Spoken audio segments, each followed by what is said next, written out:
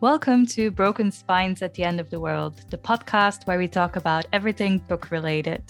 Today we want to discuss some of our favorite quotes.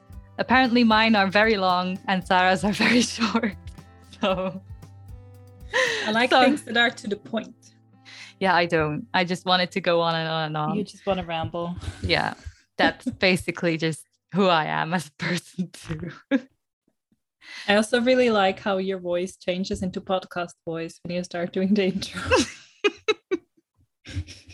You manifest Ellen, podcast Ellen. My radio voice. Exactly. She has a radio voice. I have a radio voice. Yeah, I just told Sarah that my quotes are one is half a page. And then the second and third are a paragraph each. And I mean, I probably could have condensed it to one or two sentences. But what usually gets to me is the buildup of a scene. Mm-hmm. So it's difficult to narrow it down to one sentence, the sentence. The thing is, I get stuck on the one sentence, the sentence. I think it's also because of the build-up. I just then afterwards ignore the build-up and go that sentence is it, and then take it out of context. And to me, it still makes sense because I remember the build-up. I remember the context. But someone else reading the sentence will probably go what the fuck is this? Why don't you start then? Okay, with my half a page paragraph thingy. Wait, let me refill my tea. Sadly it's a very small cup, but there's still some left in the pot. Okay, I'm ready. Okay. Hit me. You've read this book, so I think you should be able to figure out which book it's from. I'm not going to say yet. I'm going to tell you at the end. The quote is as follows. The axiom of equality states that X always equals X. It assumes that if you have a conceptual thing named X, that it must always be equivalent to itself, that it has a uniqueness about it, that it is in possession of something so irreducible that we must assume it is absolutely, unchangeably equivalent to itself for all time, that its very elementalness can never be altered. But it is impossible to prove. Always, absolutes, nevers. These are the words, as much as numbers, that make up the world of mathematics.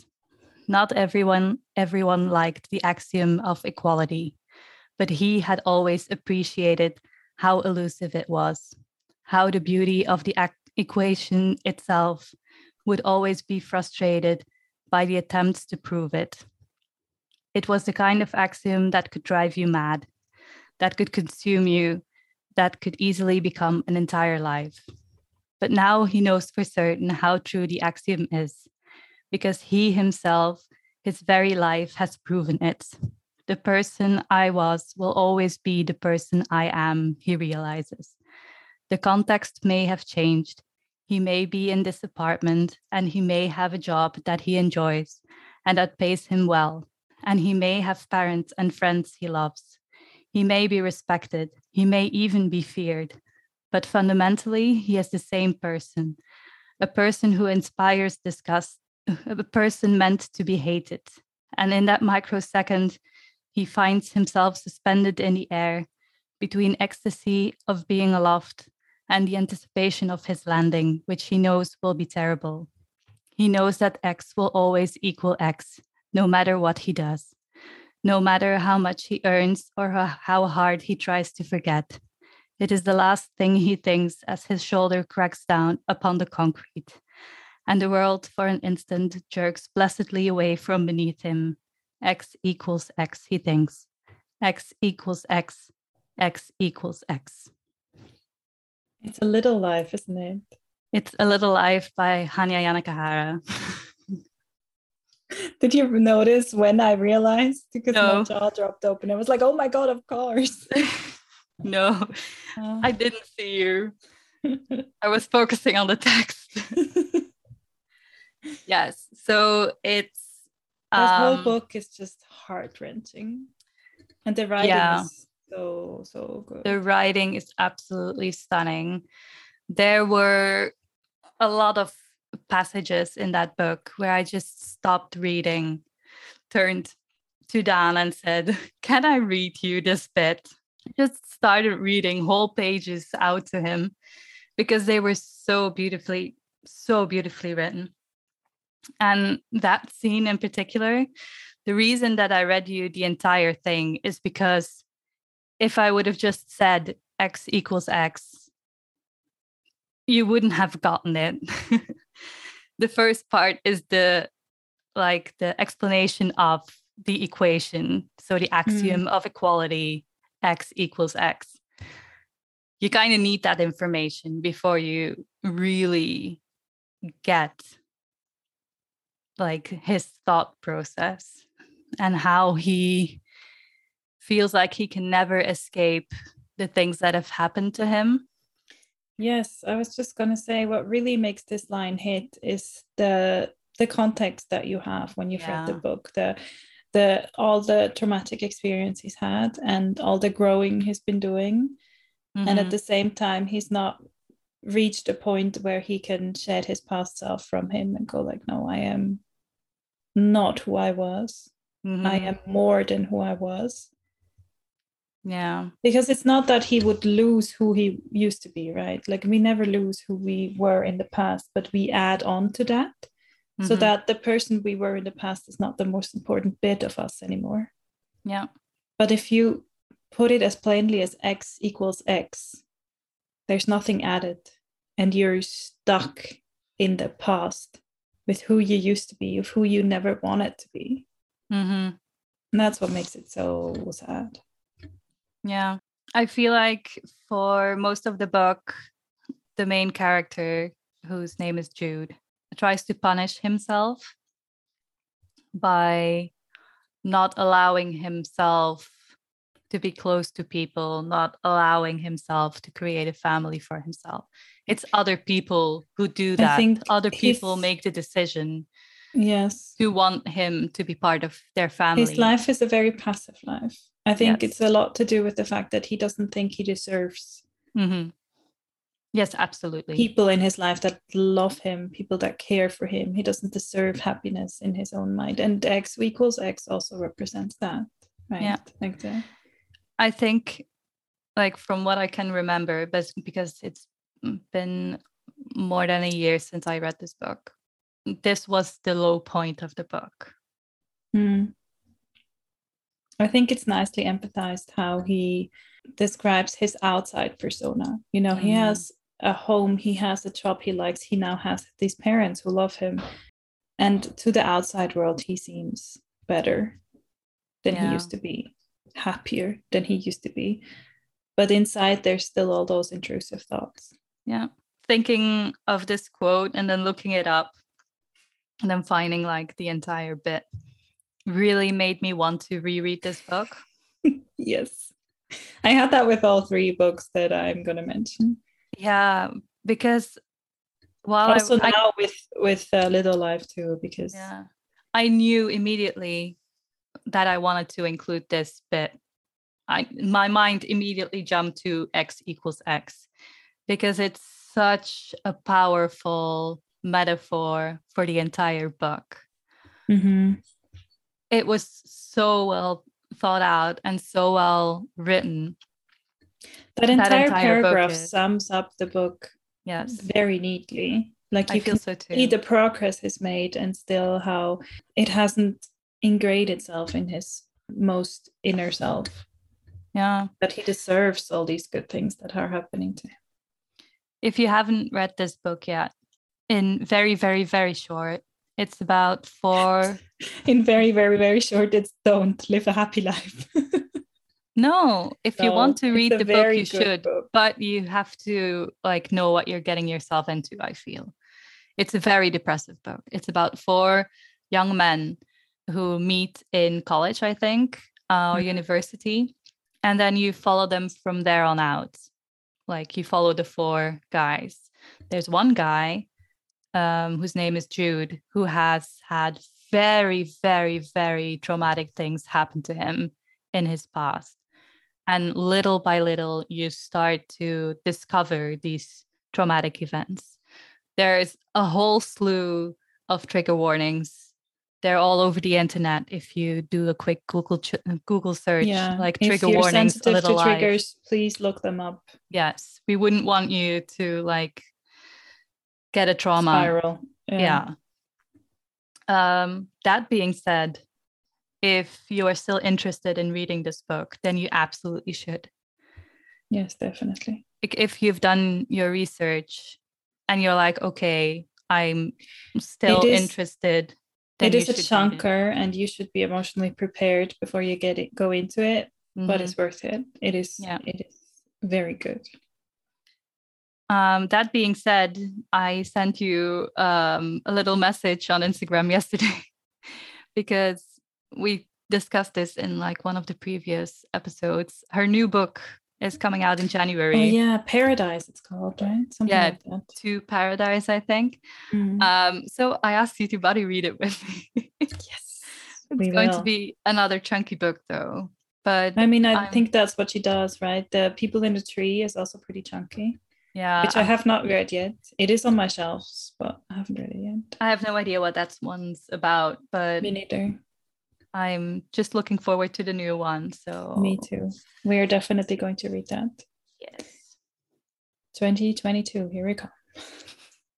It's going to probably fill like 2 months for me. So don't expect me to read a lot of other books while I'm reading that one. We'll make it through it. Yes. Yeah. Okay, it's your turn.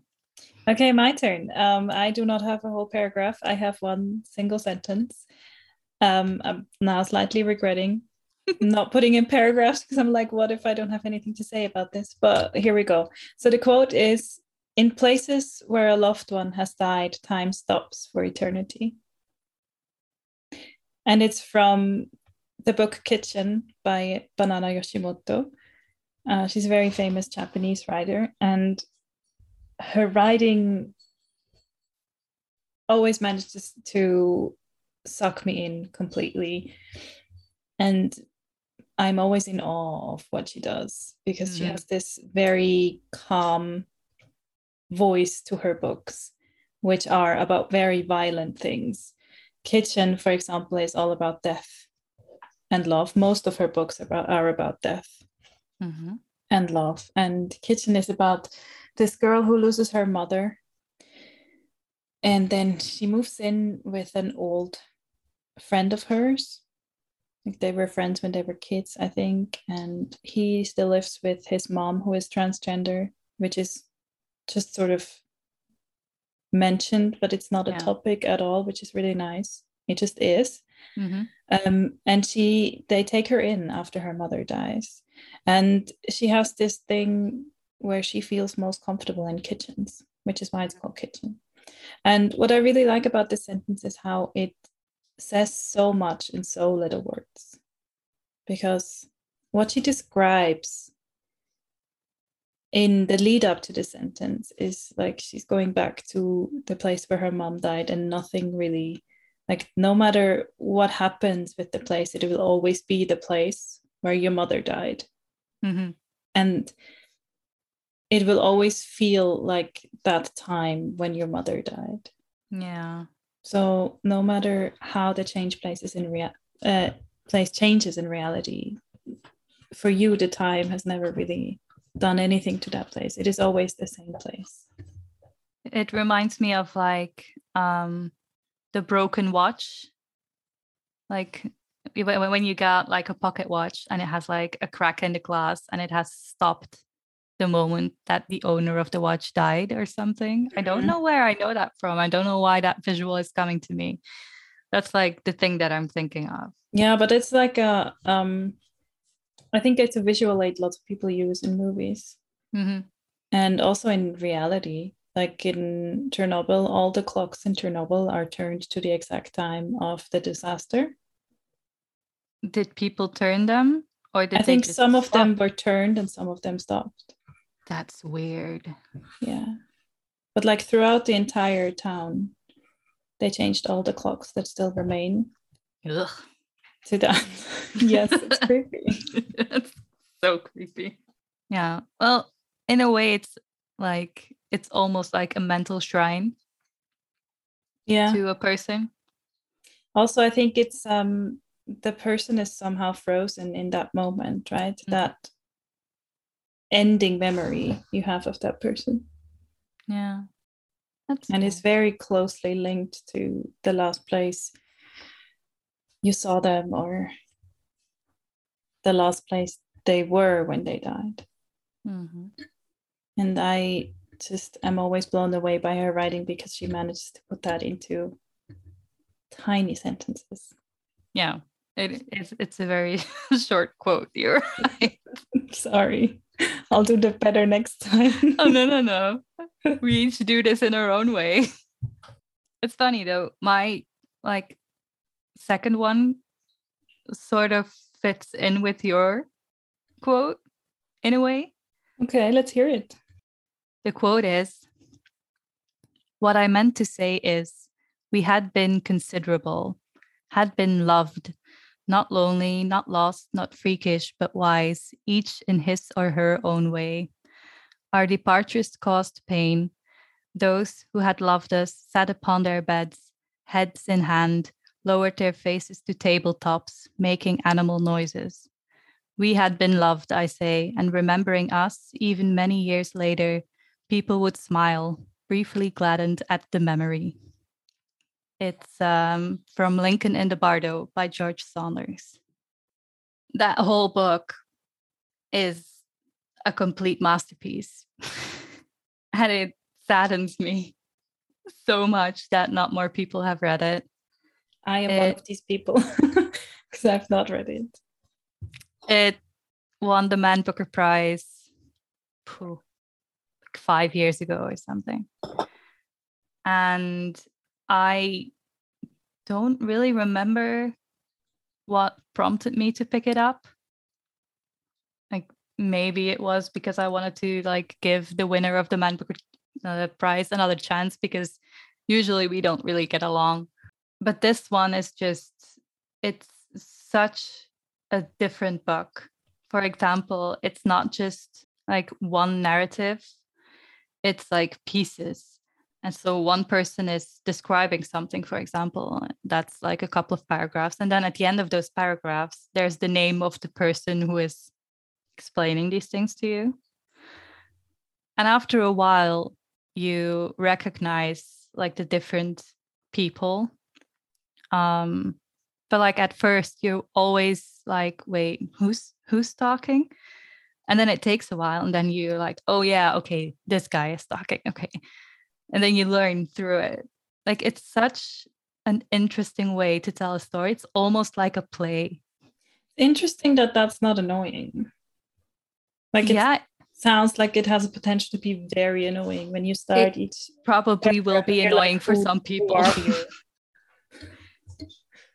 Yeah, it will be annoying for some people, definitely. I can imagine that some people will read this book and be like, no, just no. But I loved it. And the amount of emotion and feeling, like I could have given you a dozen quotes from this book, and I wouldn't even have to have really tried. Like I could just have opened up the book at a random page and gone like, oh yeah, I could do this one or that one. So the book is about President Lincoln's youngest son dies. Like he gets very ill when he's little and he dies suddenly. And when his soul leaves his body, the child notices that there are many other souls in the cemetery, and he starts to talk to them. And they then in turn tell him their life stories, or like the story of their death, basically. And there's danger there because souls aren't supposed to stay there for very long. You're supposed to move on, but they're stuck in the Bardo because they're not able to leave their life behind. And this child too, he's convinced that his dad is going to come and pick him up, which is so sad. And there's like things preying on the souls, and like the grown-ups can resist this thing that's preying on them, but children are vulnerable, so they're trying to protect this kid and trying to convince him to let go of his life. And he's like, no, my dad is going to come for me. Oh, it's so sad. Like the end always makes me cry. I've read this book a couple of times now, and I can't. Every time I'm like near the end, I start to tear up because the writing is so beautiful. Oh, it's so well written. I love it so much. So tell me about the quote. Why this part specifically?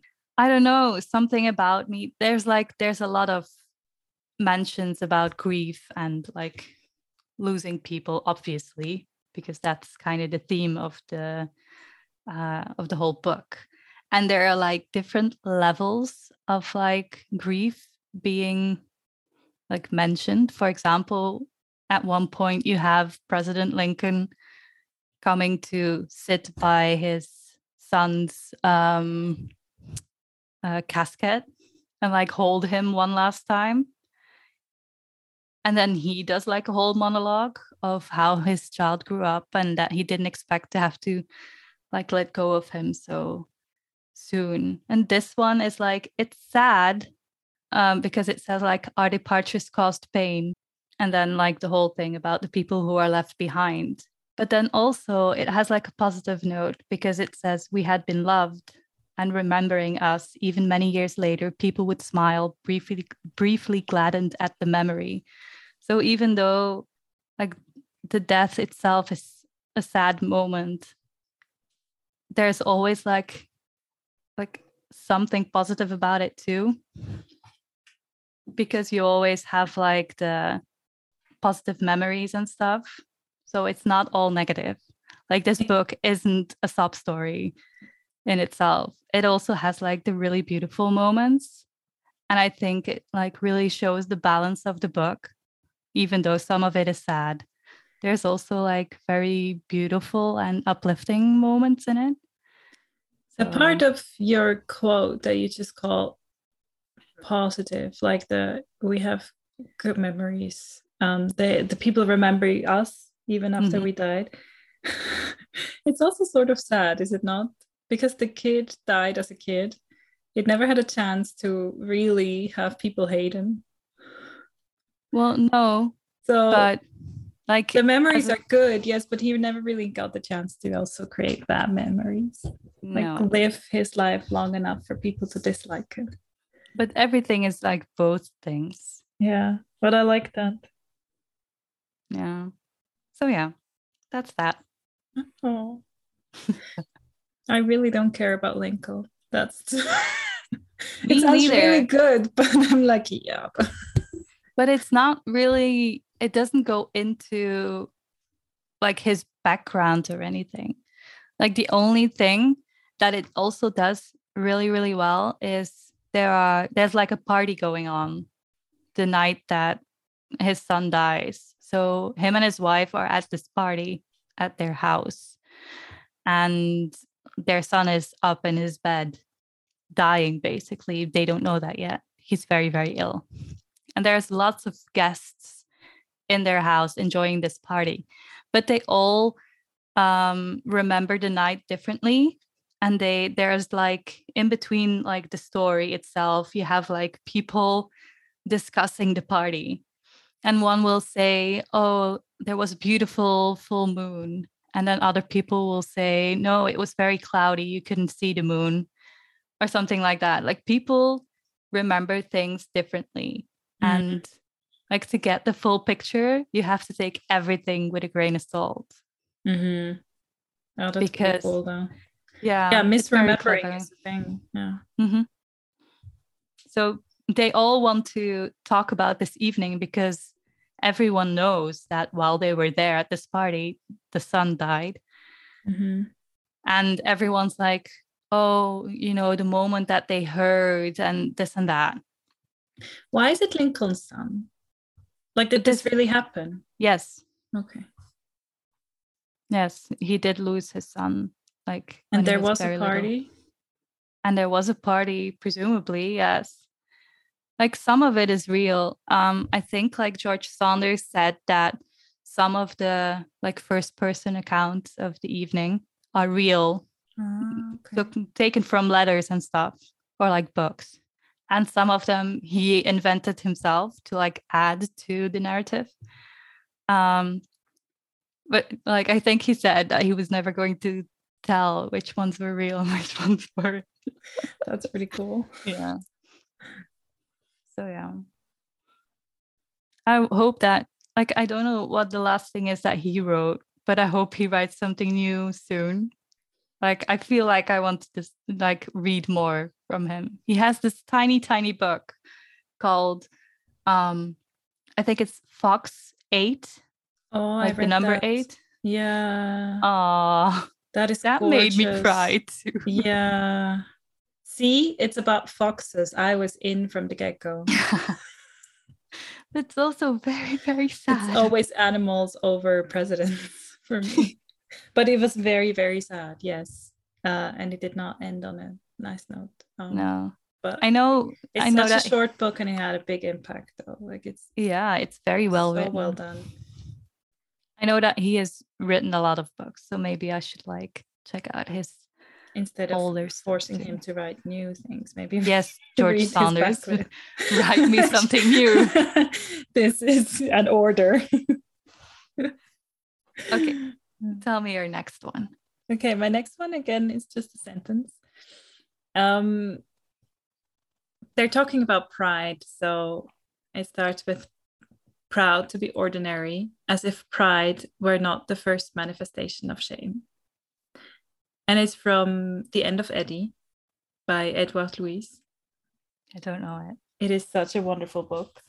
It's pretty short, like compared to the other things we read. It's just about 200 pages. Mm-hmm. It is about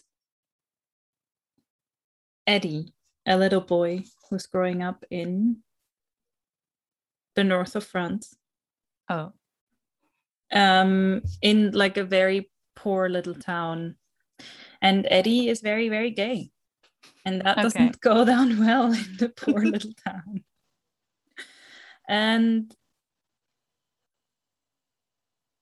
it is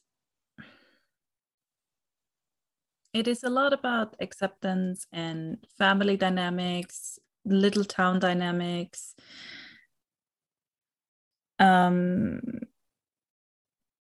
It is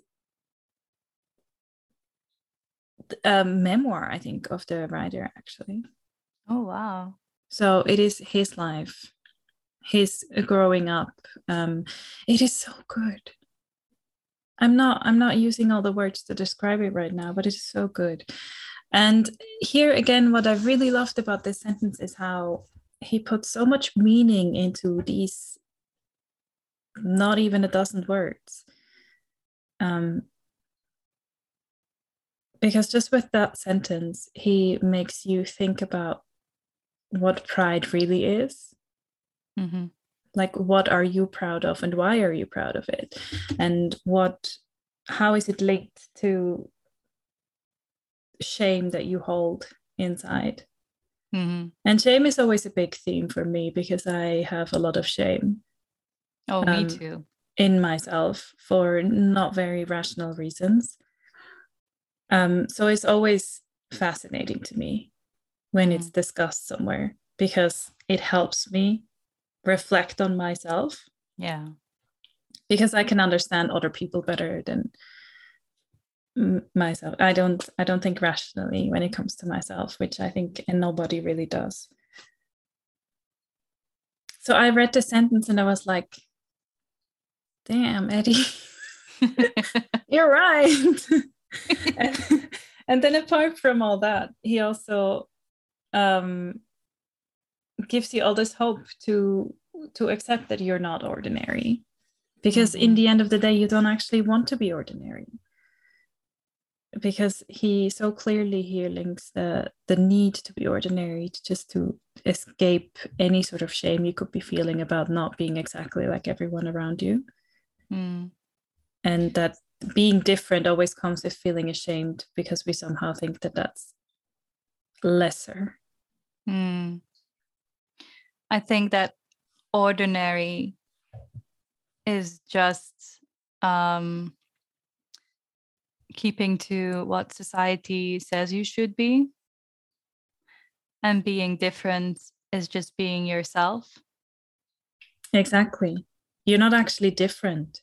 Different from whom? You're just you, but you don't exactly fit into those really, really narrow set standards of ordinary that no one really fits.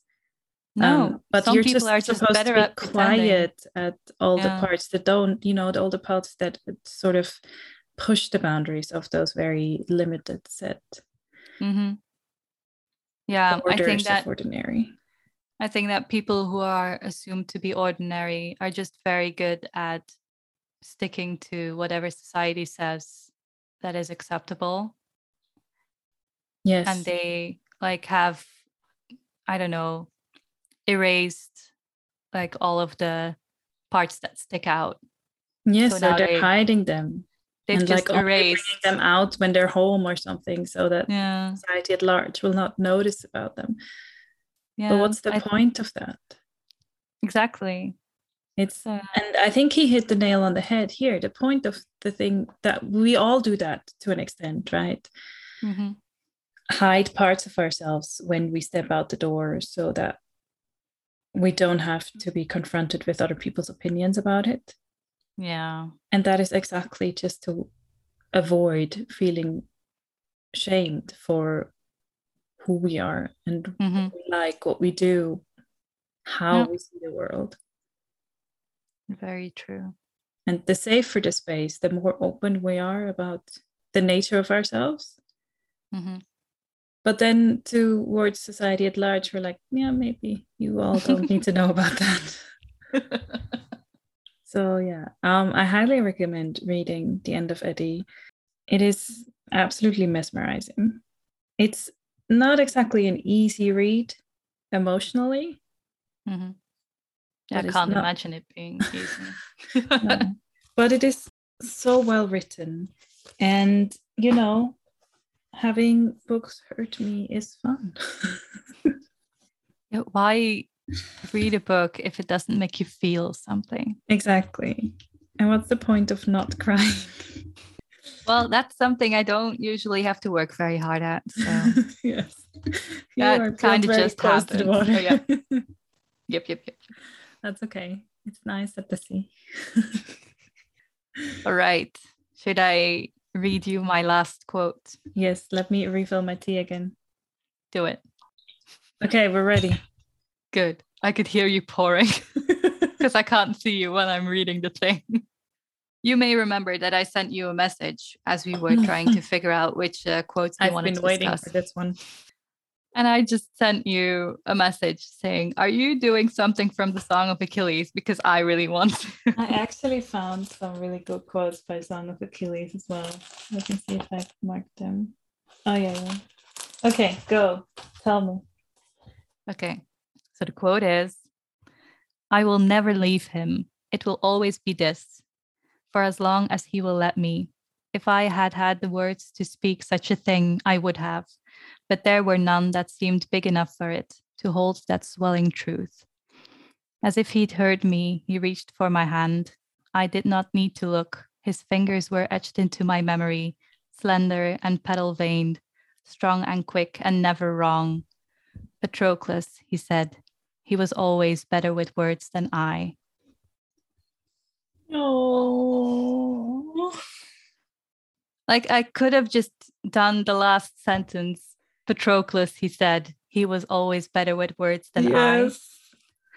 But then that wouldn't have had the same impact. I love them so much. Yeah. I have some quotes as well that I've written out while I read it. Oh, there are so many. And one is also, only one of them is also about like them and their love. I'm going to read it to you. You did not ask for this, but it's going to happen. No, I'm ready. I could recognize him by touch alone, by smell. I would know him blind by the way his breath came and his feet struck the earth. I would know him in death and at the end of the world. I'm like, yes, give me someone who loves me that way. Give me someone I could love in that way. I thought about that quote too. It's a good one. Yeah. The whole book. I've been book eyeing it on my shelves. Thinking that maybe I should, I read it once a year. So next year we can read it together if you want. I might start. I literally started a book today that is 900 and something pages. And now I'm considering just squeezing in the Song of Achilles, which is what, maybe 400 pages, 5, something like that. It's pretty big. I don't remember, actually. It doesn't feel big because I fly through it every time I read it. I should maybe squeeze it in. I also really like this one. Just exile might satisfy the anger of the living, but it did not appease the dead. Because I like some angry revenge energy, which is half the book is angry revenge energy, and the other half is blissful, happily loved people being happily loved. It's just, I should reread it. It's so funny, that book. Like that's my favorite book. Like, I just want to read you all the quotes I wrote out now. I think not like I read it this year, but I think last year as I read it, so in 2020, I started like a Twitter thingy thread with all of the quotes as I came across them. Did you just copy the entire book into Twitter? Almost. Because there's only like 5 here and all of them are great, which is why I wrote them down anyway. Like, he had light enough to make heroes of them all. We obey our kings, but only within reason. I so should read. This has been a bad idea. I just want to reread it now. I feel like the whole podcast so far, it's always like, just us hyping ourselves up to just go and reread the books we already read. Oh, if I could only read one book for the rest of my life, it would be this book. That's a good choice. Yeah, well, without a doubt. I read it for the first time the year that it came out. I think that was 2012. And I loved it. And no one had heard of it back then. Like, some people were starting to discover it, but not a lot, not really. There's like the 10-year anniversary coming out. Came out just a few months ago, right? I read it. I bought it for my birthday. You did, of course. I didn't because it's blue. I read it, I don't know, maybe 4 years ago. It's funny because Circe came out probably 4 or 5 years ago. And then people started to discover that book because it had a very pretty cover. Well, everyone was like, Circe first. Yeah. Everyone went, oh, she's a pretty good writer. What else has she written? And then everyone started to discover the Song of Achilles. And it became this huge thing. And you were like, I've been here for a while, guys. Settle down. Like, this had been like at the top of my list for such a long time now. And then suddenly everyone was like, wow, this book is pretty good. I'm like, I know. Join the fan club. I read Circe first because I was attracted initially by the golden cover. And then I read that it's about a witch and I'm like, yes, of course. And I absolutely loved it. Now I want to reread Circe as well. Thank you very much. It is starting to feel like a support group that's not really doing their job right. Like, we all are here because we have a drinking problem. Let's toast on it or something. Well, like we're enabling ourselves.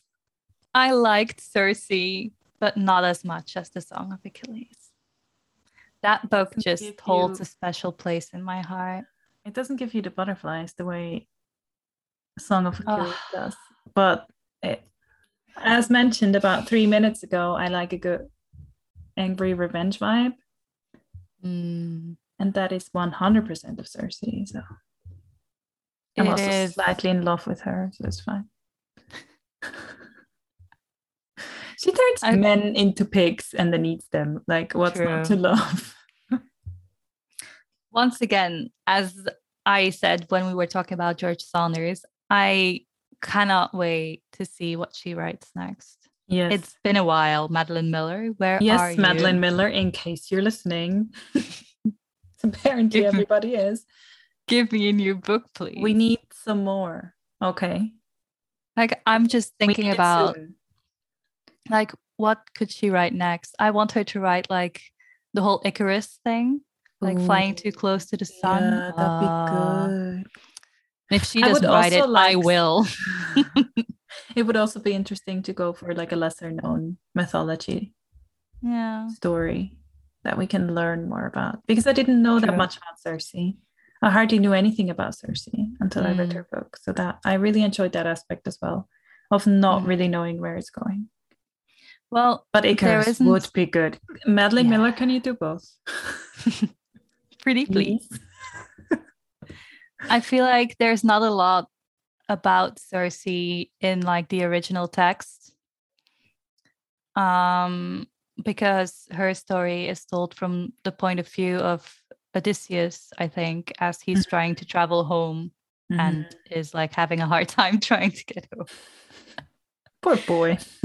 Poor boy. So we kind of see her through like his experiences. But I don't think there's like a part in, what is it? Is it the Iliad? Which part is when Odysseus is trying to get home? I think it's the Iliad, is it not? I'm not sure. I have to read that too. Same. One day. Actually, I think I'm going to wait for Stephen Fry's version and read that. That said, I have Heroes and what's the other one? Troy. Mythos. Mythos. I have Heroes and Mythos on my shelves and I have not read them. I did start, but I've not read them. And I am waiting for myself to actually read them, because I told myself I'm not allowed to buy Troy unless I've read the other two. But also the only thing I really want to read is Troy. Well, I've read Mythos and started reading Troy. I have Heroes too. I could just read like Greek myth forever and not get bored of it. The fun thing about those books is that you can really hear Stephen Fry's voice in your head as you're reading it, because it is written the way he talks. I love him. Oh, he's amazing. He's my favorite person. He's one of them. I love him so much. Oh, he's great. We talked about this yesterday, I think. Yeah, because we talk a lot. I was watching you watched an interview with him somewhere. Yeah. There's a Flemish TV show called, what is it called? That was racist. Sorry. It's called Alleen Elvis blijft bestaan. That's what I said though. It's part of a song. You wouldn't understand. It's fine. I'm not going to explain it to you. It's just the title. Anyway, he has like guests come in to like talk about like 9 clips that they choose.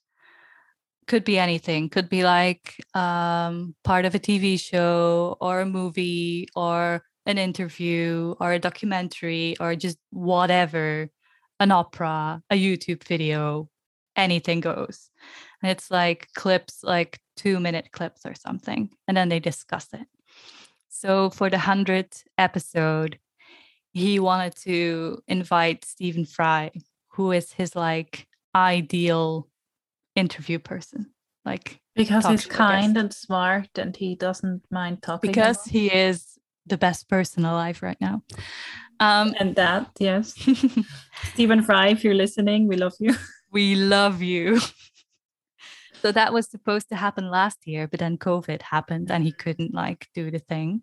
So it finally happened. And the funny thing is they only like, I think normally those episodes are like an hour and a half, maybe. And like at one point, like Thomas, who does like the interview, said, we've actually run out of time and we haven't like gotten to the end of the clips. What do you say? Are we just going to keep going? So the whole episode's like 2 hours long. Oh, that's awesome. I was supposed to see him in the literary festival in Hawaii, but that was back in 2019. And then the pandemic decided to not let me go see Stephen Fry and force him to hug me. So I had to do with watching him online, which was nice.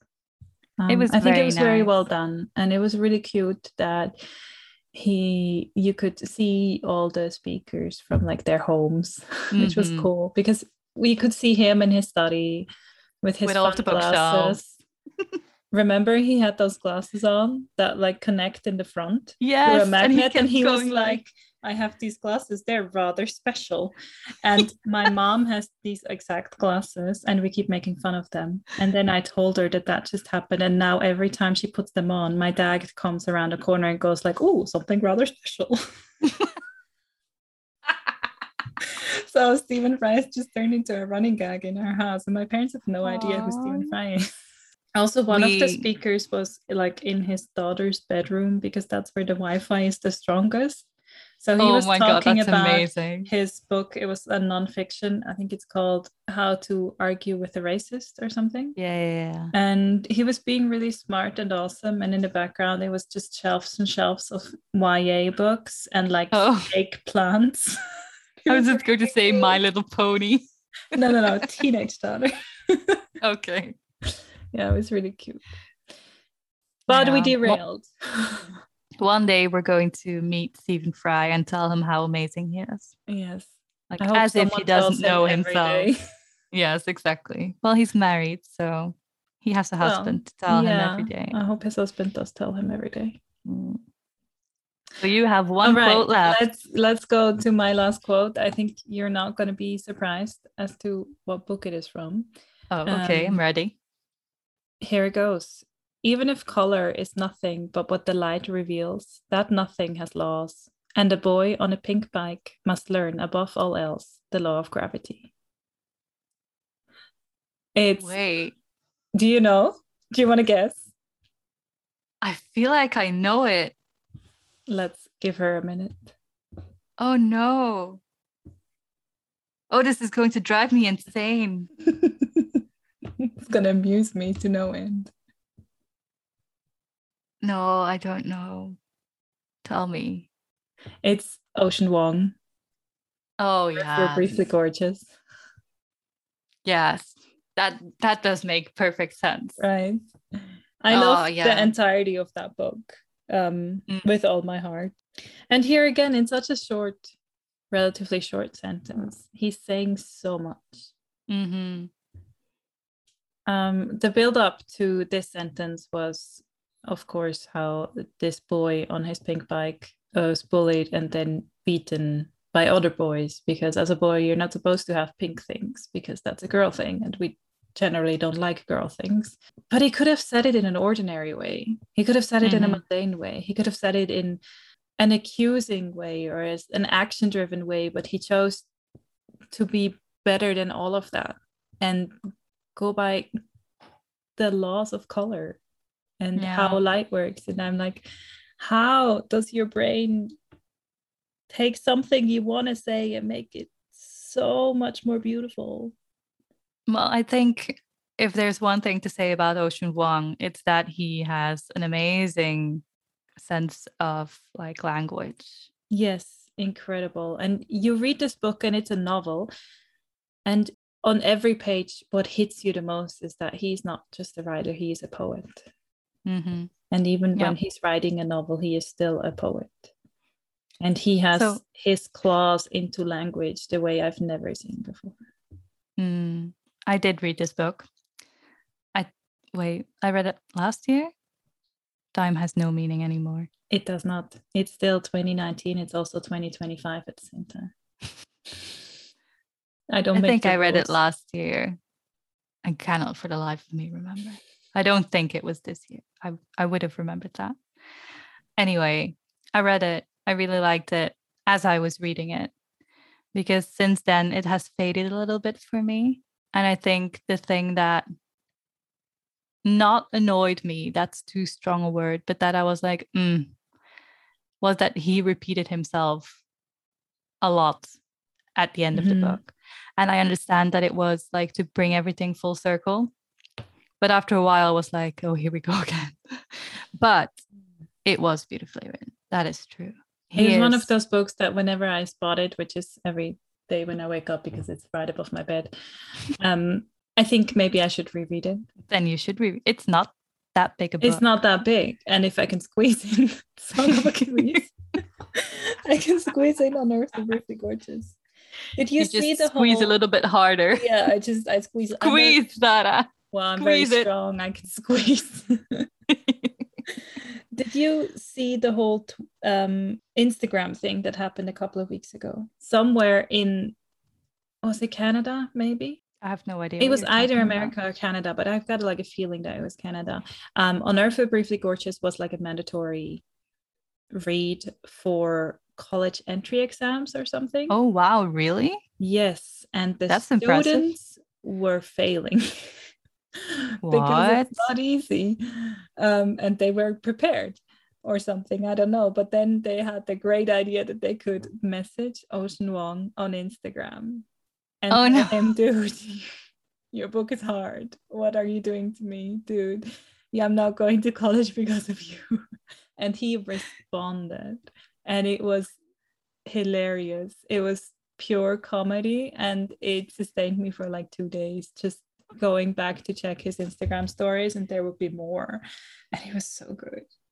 I think you sent 1 or 2 to me because it sounds familiar now that you like. It was hilarious. I don't know if they're still accessible. Like maybe he saved them somewhere. They were so good. It really was my whole entertainment for those 2 days. It's not that hard a book. Like the topics are harsh, as in hard. But the book in itself is not difficult. It's not difficult to understand. I don't know how difficult it is. Because maybe his writing is... Yeah. But also I feel like if you've read the book, it's not that hard. It is also very possible that they were too lazy. Did they actually? And, if you only get an extract. I think the extract was the part where he's plucking his grandma's hair. Mm-hmm. And it's the essence of the whole thing is that he's showing love through action and not through words. Mm-hmm. And that might be, if you're not a reader and you did not read this book or you did not read it closely, I can see how that's hard.